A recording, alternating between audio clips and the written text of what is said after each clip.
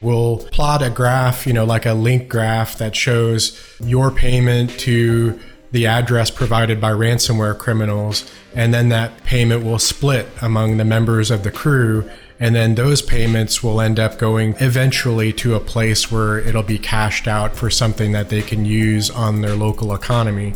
And those are all things that we're looking for and that most investigators are also looking for.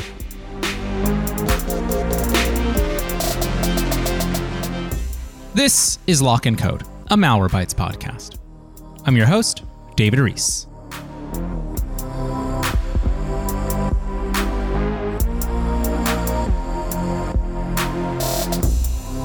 Our main story today is about tracking down cryptocurrency after it's been involved in a crime.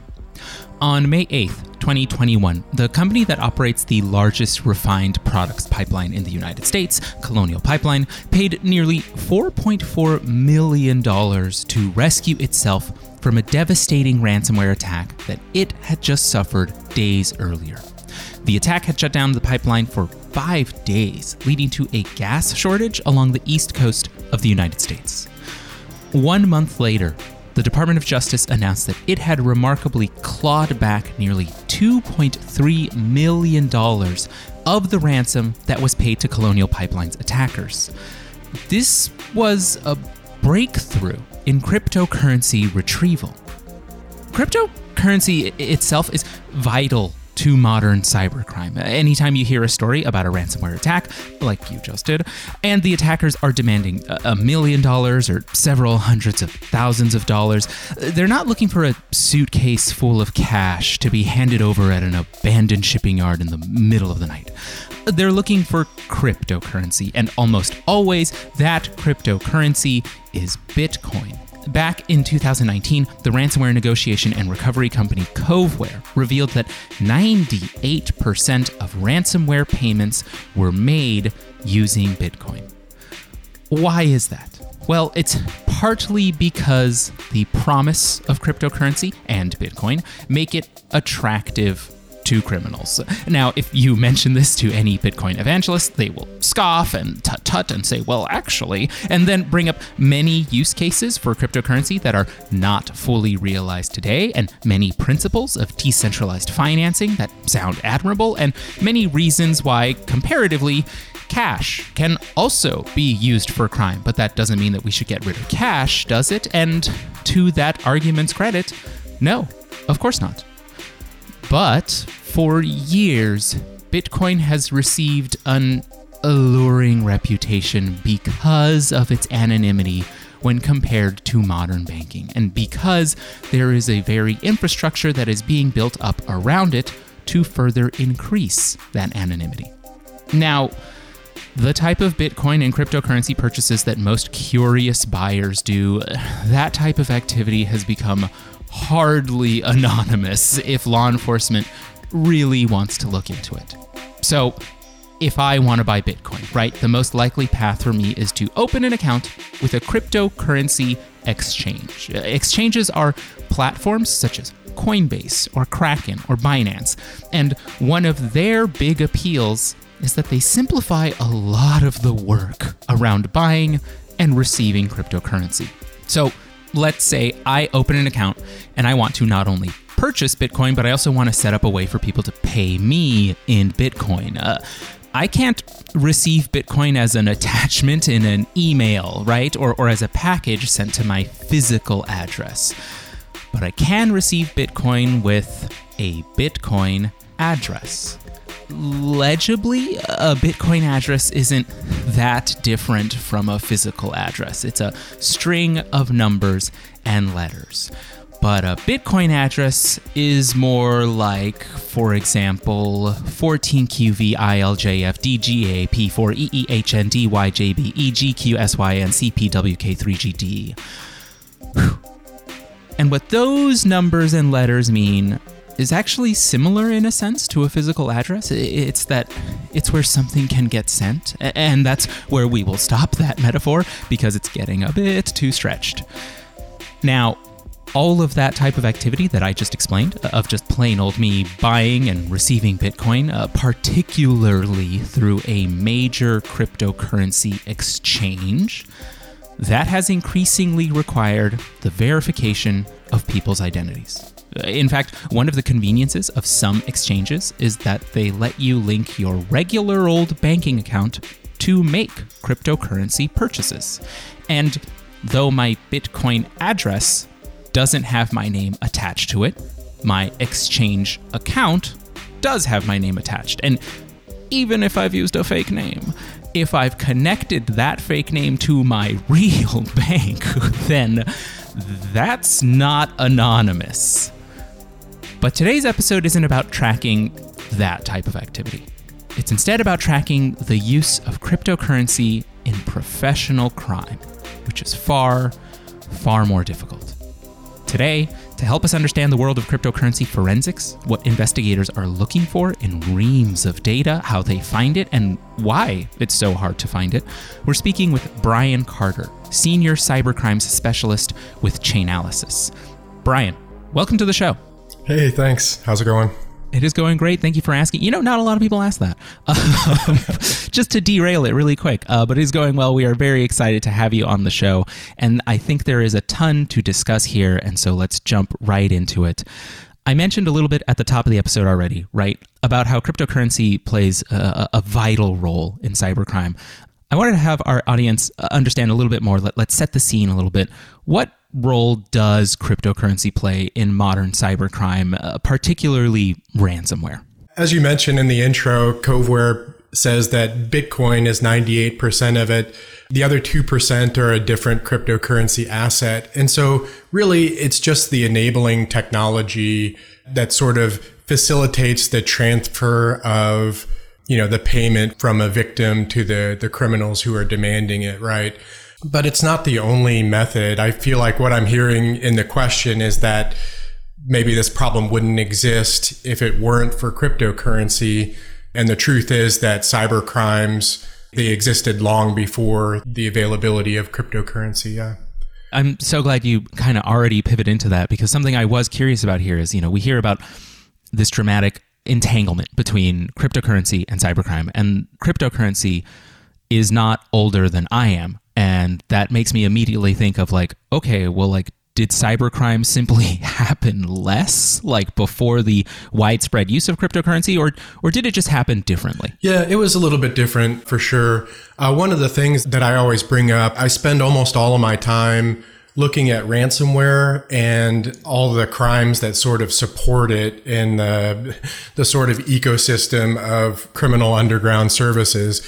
And prior to the sort of common knowledge of ransomware today, what we think of ransomware like Colonial Pipeline that you mentioned, there was a several years where we dealt with a problem called fake antivirus. I know many of your listeners are well aware of this problem. But instead of cryptocurrency, they accepted payments for this maliciously installed nuisanceware that would nag the user until they made this payment that seemingly involved the removal of a fake virus on the computer, right? The payments would be made in credit card for about $50 each. And the criminals behind this would load balance the payments across multiple merchant accounts and multiple payment processors in order to stay below the threshold of being suspected of fraud or getting accounts shut down. And they did this very well. And you might think, well, gosh, Brian, you're comparing these multi-million-dollar ransom payments to a $50 fake antivirus payment. But this was done in such a large scale that it still brought many millions to the criminals behind it. And then even before that, and up till today, stolen credit cards and the trade of stolen credit card data itself has been kind of a crime that's existed long before the availability of cryptocurrency. Yeah. It reminds me of that.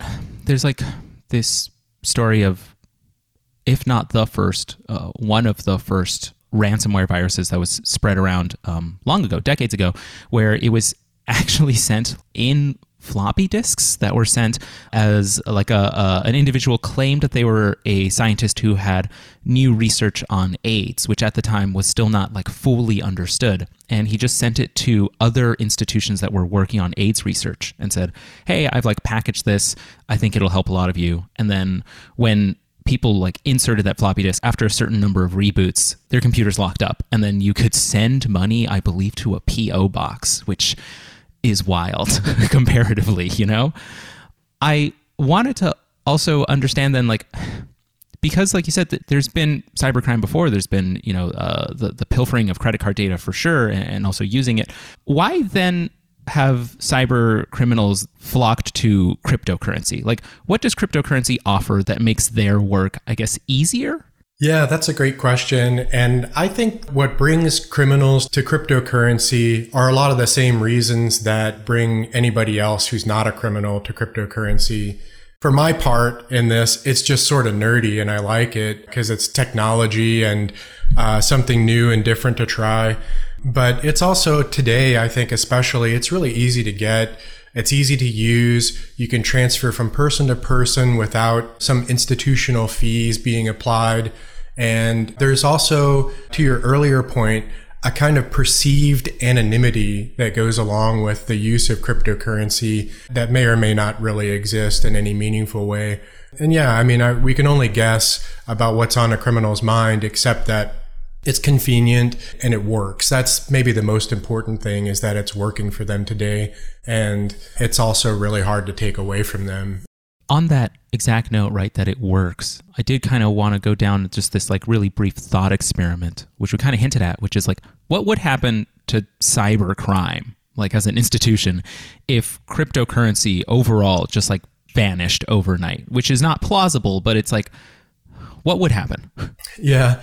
I think it would be fun to watch all the posts on crime forums in Russian about what happened to all their assets and how are they going to make their Lambo payment, right? I think they're creative, intelligent people. They just don't have any morals or ethical boundaries, right? They're going to figure something out. If cryptocurrency isn't available to them, then they'll sort something else out. And, you know, we mentioned Coveware's stat about Bitcoin, 98% of the ransom. The other asset is probably Monero, 2% there. And some of your listeners might not know that Monero is a privacy coin, and the benefits of it are kind of that it's somewhat opaque to surveillance and that it's really hard to do tracing in Monero the same way we would for Bitcoin. And yet there hasn't been a widespread adoption of Monero or requests for Monero among ransomware groups because many victims aren't able to source it in the same volume that they can Bitcoin. The exchange that I use that's based here in the US today won't sell Monero to me, and they won't trade Monero for other cryptocurrencies that they do sell. And so I think criminals adapt to that, and they know that, oh, well, if I can't get Monero, then I have to settle for Bitcoin, which they know is maybe less anonymous than Monero. And that's one maybe simple example of where, you know, they're going to figure out a way to get the money. And if we don't have the options that are available today, then there'll be something available to them, right? I really enjoy how that highlights something you said earlier, that they use it because it works. Like they use cryptocurrency because it works. Because here with Monero, we have this clear example. Like you said, it's a privacy coin that seems designed to have better safeguards against surveillance. And one would think that it would behoove cyber criminals to use that coin. But there's problems, like you said, with sourcing it, from like victims having trouble getting it, U.S. exchanges not letting you buy it depending on the exchange. And it isn't necessarily, cyber criminals like this because of its privacy, or because of its anti-surveillance capabilities.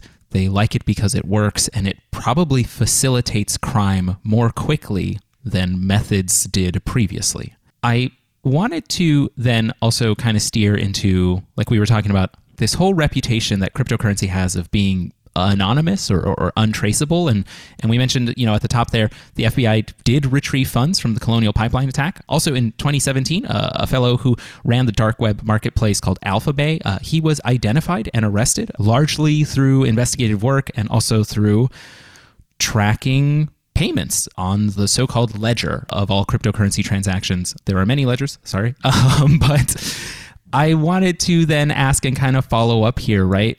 This reputation that cryptocurrency has had for being anonymous or untraceable, it's getting a bit shaky with situations like we just cited. And so was cryptocurrency always traceable and it had an unearned reputation, or is it that we've developed technology now that can make that tracing possible?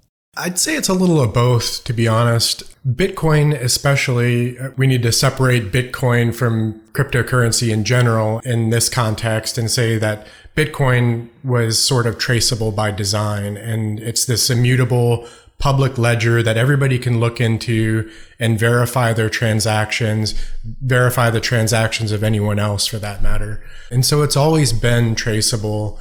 But more recently, the tools for clustering together addresses that resemble a wallet that's used by one particular entity have improved substantially. And that's what makes tracing possible, I think, are these tools. Many of your listeners might use tools like Maltego that can plot a Bitcoin address and a transaction hash and the receiving Bitcoin address on a graph. We would call that address level tracing here. And I would say that that type of tracing isn't especially useful for investigators who are trying to understand, where cryptocurrency went and who received it. Like, did it go to an exchange or some kind of service or a sanctioned entity that's been designated by an authority like OFAC? It also kind of invites the next question immediately, which is what does this software do? What is cryptocurrency forensics? And before we drill too much into that, I think a good way to help our audience understand it is let's say I get ransomware. Let's say I'm a company and the ransomware demand is $1 million in Bitcoin. And I do that. I manage to scramble up together $1 million in Bitcoin and I pay it to my attackers. What is actually happening there?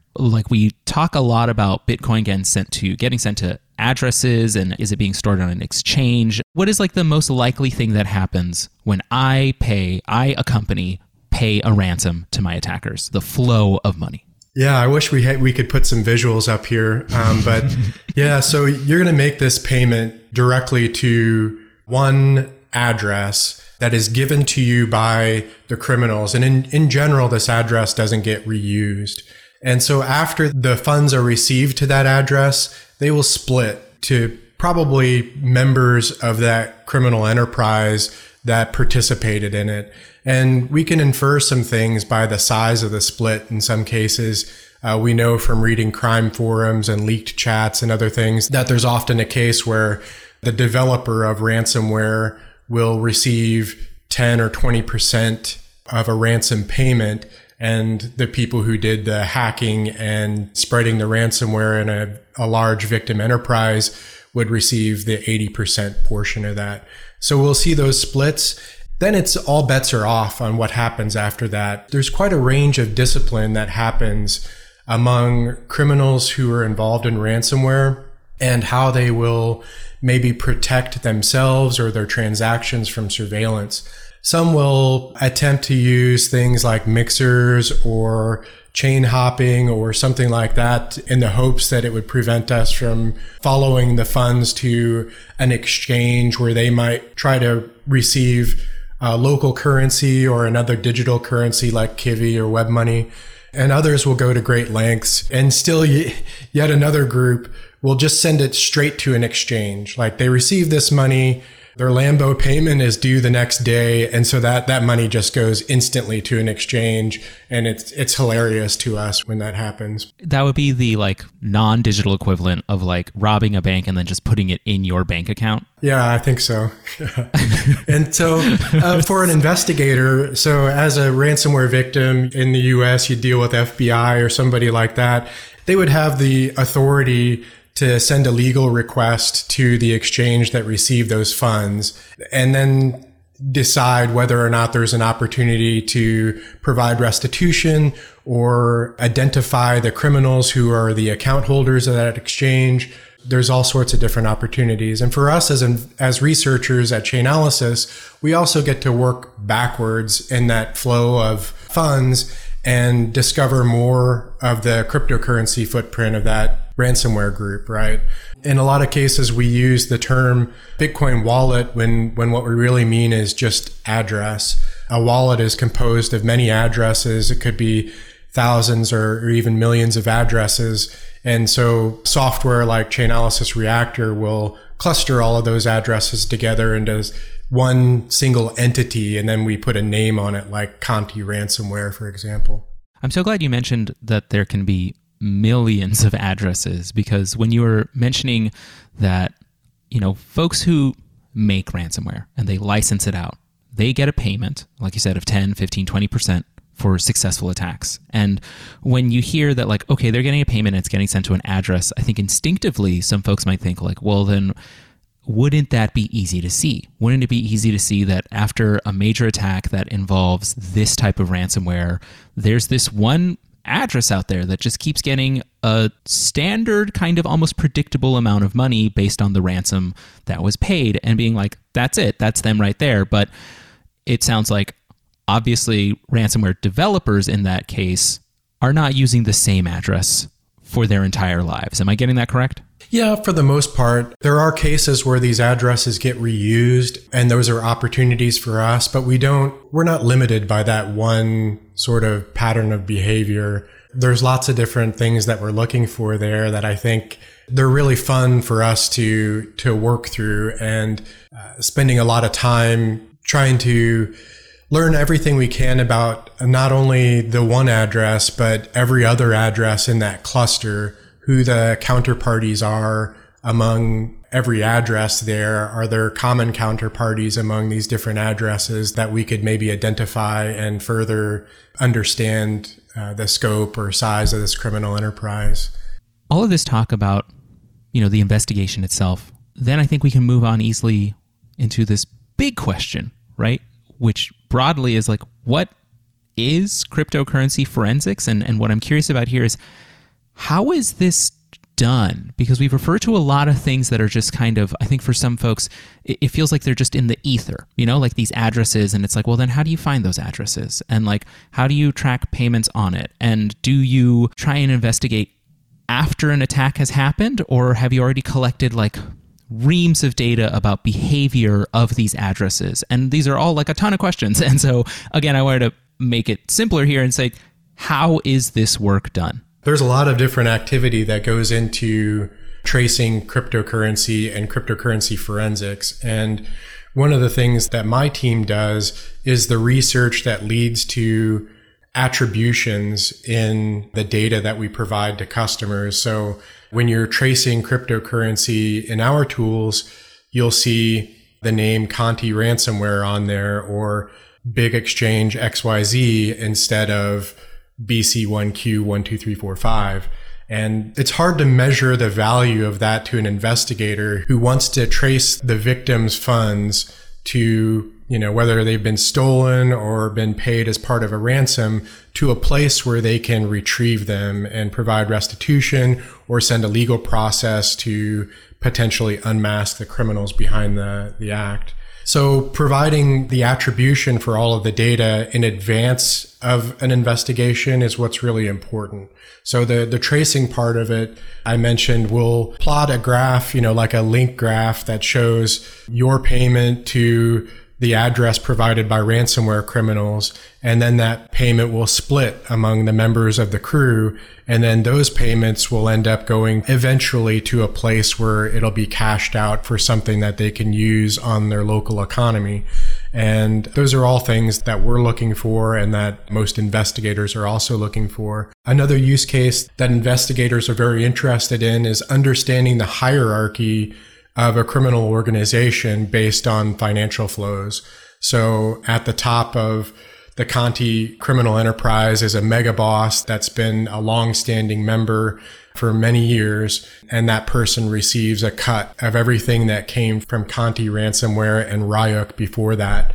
And today still very much involved in cyber crimes, and we can look at the cryptocurrency flows to and from that cluster of addresses and infer a lot about who's important in that organization and how payroll works and other kinds of interesting things like that help us understand the longevity of different members and their potential role based on descriptions that we've seen in leaked chats and crime forum posts.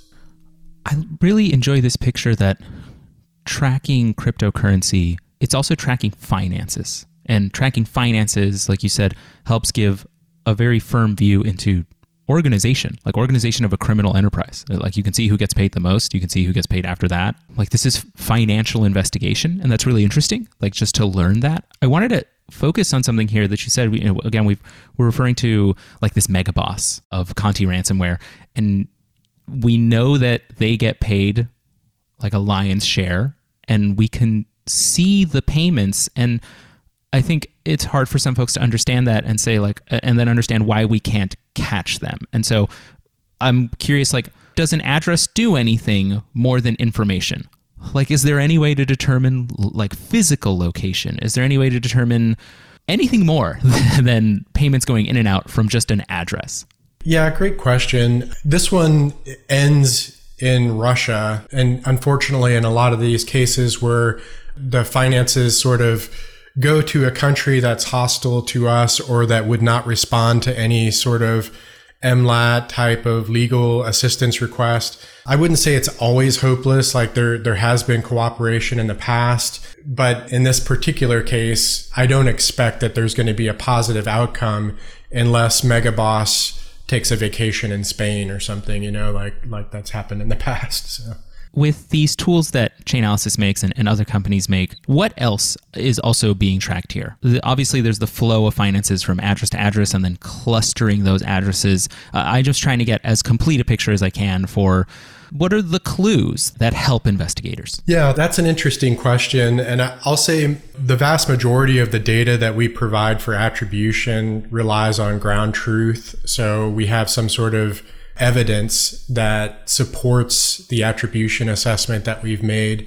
And in some cases, we can also develop a sort of pattern recognition from hundreds or thousands of the attributions that we've made in the past and say that we can assess with a high enough probability that this is the thing that we think it is, something more like a category than a specific entity. You can imagine the frequency of transactions and the time of day of transactions can help you learn where they might be in the world or whether or not it's a service that benefits from automation or a human being who is using a manual sort of point and click wallet to facilitate transfers.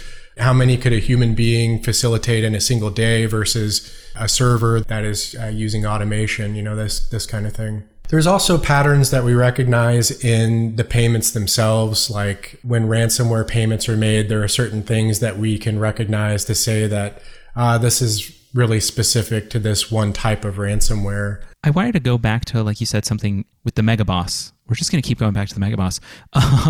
The address in that case, ends up in Russia. And this helps segue into another question, which is like, what happens when it doesn't end up in Russia? Like, what happens if it ends up in the United States? And the bigger question there is also like, are there more investigative tools that are involved? Is it just data analysis and you find out like, okay, well, this is in the US? Or is it also like law enforcement saying like, okay, we have this information and so now we're going to like issue a subpoena? How does it work?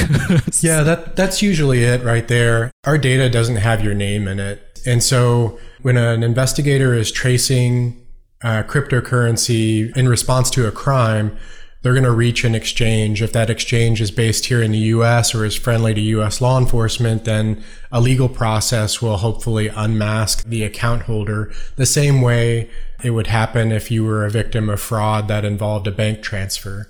And the result of that subpoena will guide the law enforcement on how to proceed. If this is a US person, then what are we going to do next? Indict the person or, something like that, right? Something I think is really interesting about everything you've mentioned is it feels so matter of fact. It feels like, yeah, this is at our fingertips and we know the flow of money. We know who is receiving the lion's share of that money. We know where it goes. We know if it goes to an exchange. And that all sounds so like, again, simple. And that contradicts, I think, what cryptocurrency forensics has been for many years, which is that, tracking cryptocurrency itself is difficult. And so that invites the question is like, what makes it difficult and what has changed?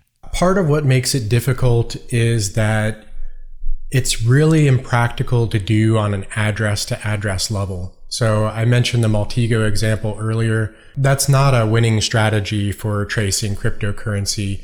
Not that there's anything wrong with Maltego, just that the address to address examples that you can work out for free using blockchain.info, that's not how you're going to trace the transfer of value from one entity to another. You really need something that will cluster the addresses together to do that. And then on the attribution side, that's what allows an investigator to see that the victim's funds went to big exchange XYZ and not to BC1Q1234. Like that wouldn't be super helpful to an investigator to know that it just went to this cluster and we don't really know what to do at that point, right? So the attribution part of it, putting a name on that cluster is what's, I don't know. Also, I'm maybe biased because this is my role in the company is putting these names on the clusters, but I think it's very important. It sounds like before attribution and before being able to look at all of this data, even investigators who were interested in this, investigators who wanted to take down these cyber criminals, like you could show them a path of money, but they could be like, that could be any cyber criminal's money or any like regular person's flow of money. And now the value seems to be saying like this flow of money fits a pattern of behavior that we know is associated with other cyber crimes. Am I getting that kind of right? Yeah, definitely. So part of that is really we can look at all of the exposure to different categories of cryptocurrency clusters. So within our tools, clicking on any cluster will show you the exposure to other category types. And so we can instantly look at a graph that says, yeah, this has received a lot from ransomware, from crime markets and forums, from, different kinds of criminal related illicit enterprises versus something like what my cryptocurrency cluster might look like, receives from exchanges, sends to merchant services, something that looks really, kind of benign, right? It's easy to assess that, oh, this is filthy or this is clean. It's something that takes a little bit of effort to decide what kind of filthy it is or where the dirt came from, right? I wanted to go back to something you mentioned, that other cryptocurrency, Monero, that you said is a privacy coin. It's better at obscuring its own tracks. What does that mean? How is it, quote unquote, like better at fighting surveillance? Yeah, so in Monero transactions, it's really not possible to say, do the things that are possible with Bitcoin, like view the balance on another address or see who somebody who owns an address transacted with without something called a view key that would only be available to participants in the transaction. And that makes it really difficult or more complicated to conduct surveillance on Monero. There's also, I would say, regularly improving interest in protecting Monero from surveillance. And so it seems like an obvious choice to criminals. And I hear researchers and read researchers saying, oh, criminals are moving to Monero, Bitcoin's a thing of the past, everybody's using Monero now. And that really hasn't happened in any meaningful way. We do know of one crime market that only accepts Monero. There's often a willingness to accept Monero in addition to other cryptocurrencies, but there's really only one market that I'm aware of that only accepts Monero. And criminals who are unwilling to accept other cryptocurrencies like Bitcoin, which are easy to get today anywhere in the world, I think they're potentially cutting themselves off of revenue. And that might be how the criminals themselves see the problem, is that if I'm only willing to accept a privacy coin like Monero, then victims won't be able to pay multi-million-dollar ransoms, and customers of a a fraud market or a crime market, they won't be able to buy in and receive goods and things like that. So there's definitely an incentive to use Monero, but it seems to work better kind of person to person than it does on a larger scale for things like paying ransoms where there isn't really enough liquidity to support multi-million-dollar ransoms in cases where a victim in the US or Europe is going to choose an exchange that might not even sell them Monero to begin with. We were talking a little bit earlier about what makes this so hard, and I think something that I completely forgot about is that it's not just a question of like data analysis, but it's also that cyber criminals themselves make it hard. And you mentioned earlier the use of things like mixers or tumblers. What are those? What are they doing to obscure criminals' tracks? Yeah, a mixer is really a service that you send two parts to it. You want to send the mixer a final kind of destination address, and then you're going to send cryptocurrency to an address that's owned by the mixer. And then after some period of time, the receiving address that you submitted will receive the funds that have been filtered through a complicated or sometimes laughably simple process of transferring to different wallets in different amounts and trying to mask the origin of the funds so that the recipient isn't tied to, say, stolen funds or a ransom payment, for example, and that they wouldn't be barred from depositing them at a large exchange that might recognize them as stolen funds. Mixers range in quality and capabilities, and I don't think most criminals have a very good handle on which ones are good and which ones aren't. Some mixers, I know from working at Chainalysis, they seem to be designed really to put a number of hops between, say, a compliant exchange and a gambling site or a site that you might buy weed from, and so that your exchange account won't be flagged for terms of service violation or something like that. And they're really not designed to evade surveillance, but the people who are using these services don't necessarily know that. Yeah, and then there's also, I think, there are a lot of mixers that might be effective, but they're not used effectively, like the people using the services kind of hobble themselves and how they choose to use the service, and they don't use it consistently. And that confounds their effectiveness too. Trying to think of other examples here where we've heard criminals have had internal discussions among their groups that say, we're all going to use this mixer starting today.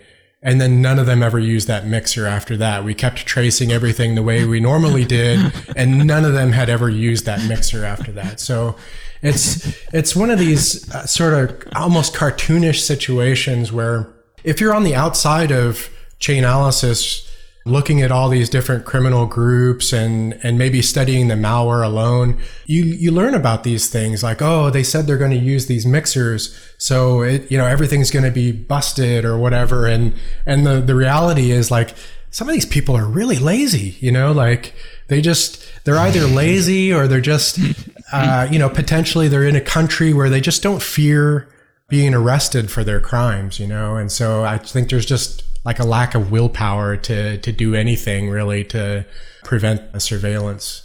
I can't get over the fact that like their behavior is so similar to like a lot of our behavior, but for like different circumstances. And I'm immediately thinking of like, I used to work somewhere where we had a lot of problems with like project management. Like we had too many things going on at the same time, and team members were doing things that there just need to be a better view into like the team's work. And so we all like one day said like, we're going to use this tool, like we're going to use this like web-based tool, and we're going to like throw all of our work up onto it, and like we're going to ladder into each other's projects and everything. And we never used it. Like it was a pure fact of we felt we were too busy to learn an entirely new tool. And that was just, like not crime. And the same problems afflict crime, which is just insane. Like it's insane to hear that people are still people at the end of the day, and they're not going to do something if they're lazy. We've talked a lot about Chainalysis and a lot about cybersecurity forensics, this type of software. Who is this software for? Because I can obviously see that this the results of this help law enforcement, but are there other interested parties in utilizing both the software or like the information that is gleaned from it? You mentioned the biggest group of users that benefit from the work that my team does is really law enforcement and related sort of investigators that support them. But there's also cryptocurrency businesses and financial institutions that use our tools to measure risk. And so think of all the transactions that come in and out of an exchange being sort of assessed for whether or not they carry a sanctions risk. That's really important to an exchange that wants to comply with the law, right? So they would use our tools to sort of make themselves compliant and have a program around that. That's probably the biggest part of it. But of interest to your listeners, I would say there's also a growing number of threat intelligence groups that do their own kind of original research on behalf of their customers or their kind of internal constituents that involves trying to understand the criminal enterprise or maybe cooperation with law enforcement to achieve some sort of disruption, some sort of long-term disruption of a criminal enterprise that's doing that group harm. That's kind of how I got my start with Chainalysis. I was a user at an insurance company that was part of a group doing ransomware research and cooperating with law enforcement to try to do some damage to ransomware groups. Yeah. I wanted to go back to something you said earlier, where you said you actually have a lot of fun with some of the work that you do. And anytime I hear someone say that, I always want to drill down because I feel like, well, that's going to be the most exciting thing.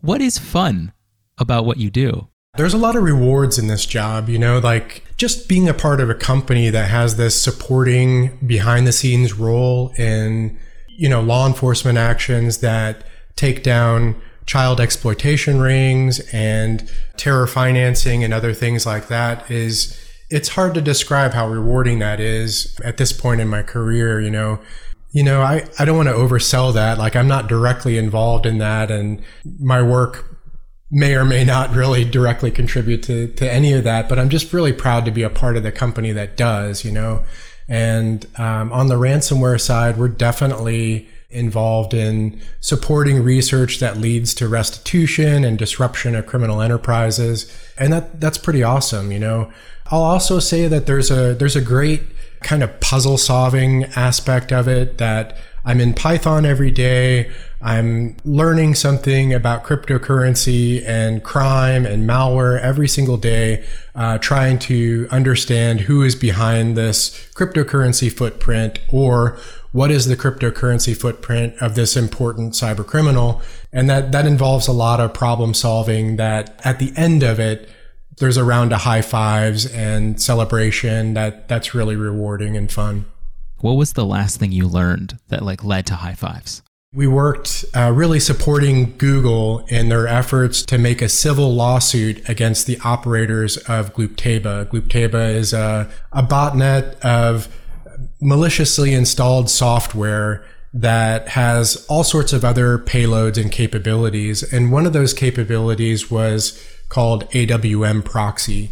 And AWM Proxy was really a criminal service that provided access to residential IPs that the criminals would use for forum spam, SEO, black hat SEO, and all sorts of other card fraud and anything where you needed to have an IP address in a very specific part of the world for some reason, right?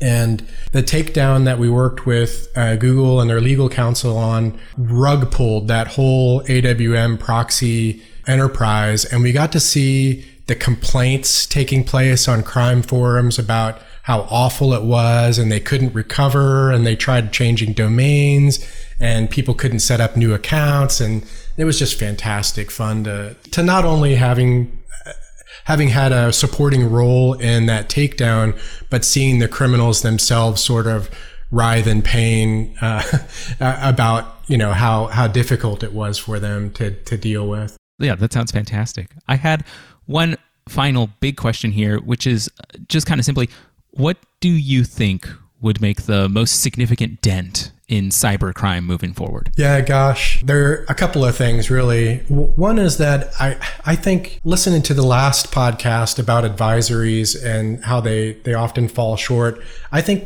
you could take that a step further and say the advice that's given from industry and governments about how to respond or how to prepare for cybercrime isn't specific enough. When we see, some sort of tip or PDF or advisory from authorities about ransomware, for example, you get the same kind of advice. It's not bad advice. It's certainly not wrong, but it doesn't prescribe anything that specifically addresses the problems that led to ransomware at that victim, right? Things like Microsoft Office, macro security, and exposing RDP to the internet, these aren't often addressed in the kind of advice. And so I think getting those things right would be really, really helpful, and sort of baking those really specific objectives into regulatory frameworks for compliance would also be really helpful. Second to that, I think, since this is a show about cryptocurrency tracing, I think that people who are in an authority position to investigate problems involving scams or ransomware or crimes involving cryptocurrency should have access and training to be able to handle those crimes. And that's where I'm really proud to work at a company like Chainalysis that does the training part of this really, really well. It's brilliant training that I had spent a lot of time using Bitcoin and other cryptocurrencies prior to joining the company, but the training that I took when starting was really just kind of mind-blowing and really expanded my understanding of how it all works and how it's possible to trace it. Brian, thank you again for coming on today's show and for explaining all of this. It was great to have you. Yeah, thanks a lot. To our listeners, we'll talk to you again in 2 weeks when we talk about why technology no longer excites us. Until then, stay tuned and stay safe. And remember, you can read all our cybersecurity coverage on Malwarebytes Labs at malwarebytes.com/blog. And please, if you like what you heard today, follow and review our show. Finally, our intro music is by Kevin MacLeod from Incompetech.com, and our outro music is by Woa from Unminus.com. Today's show was edited by Eric Johnson from lightningpod.fm. Thank you, folks.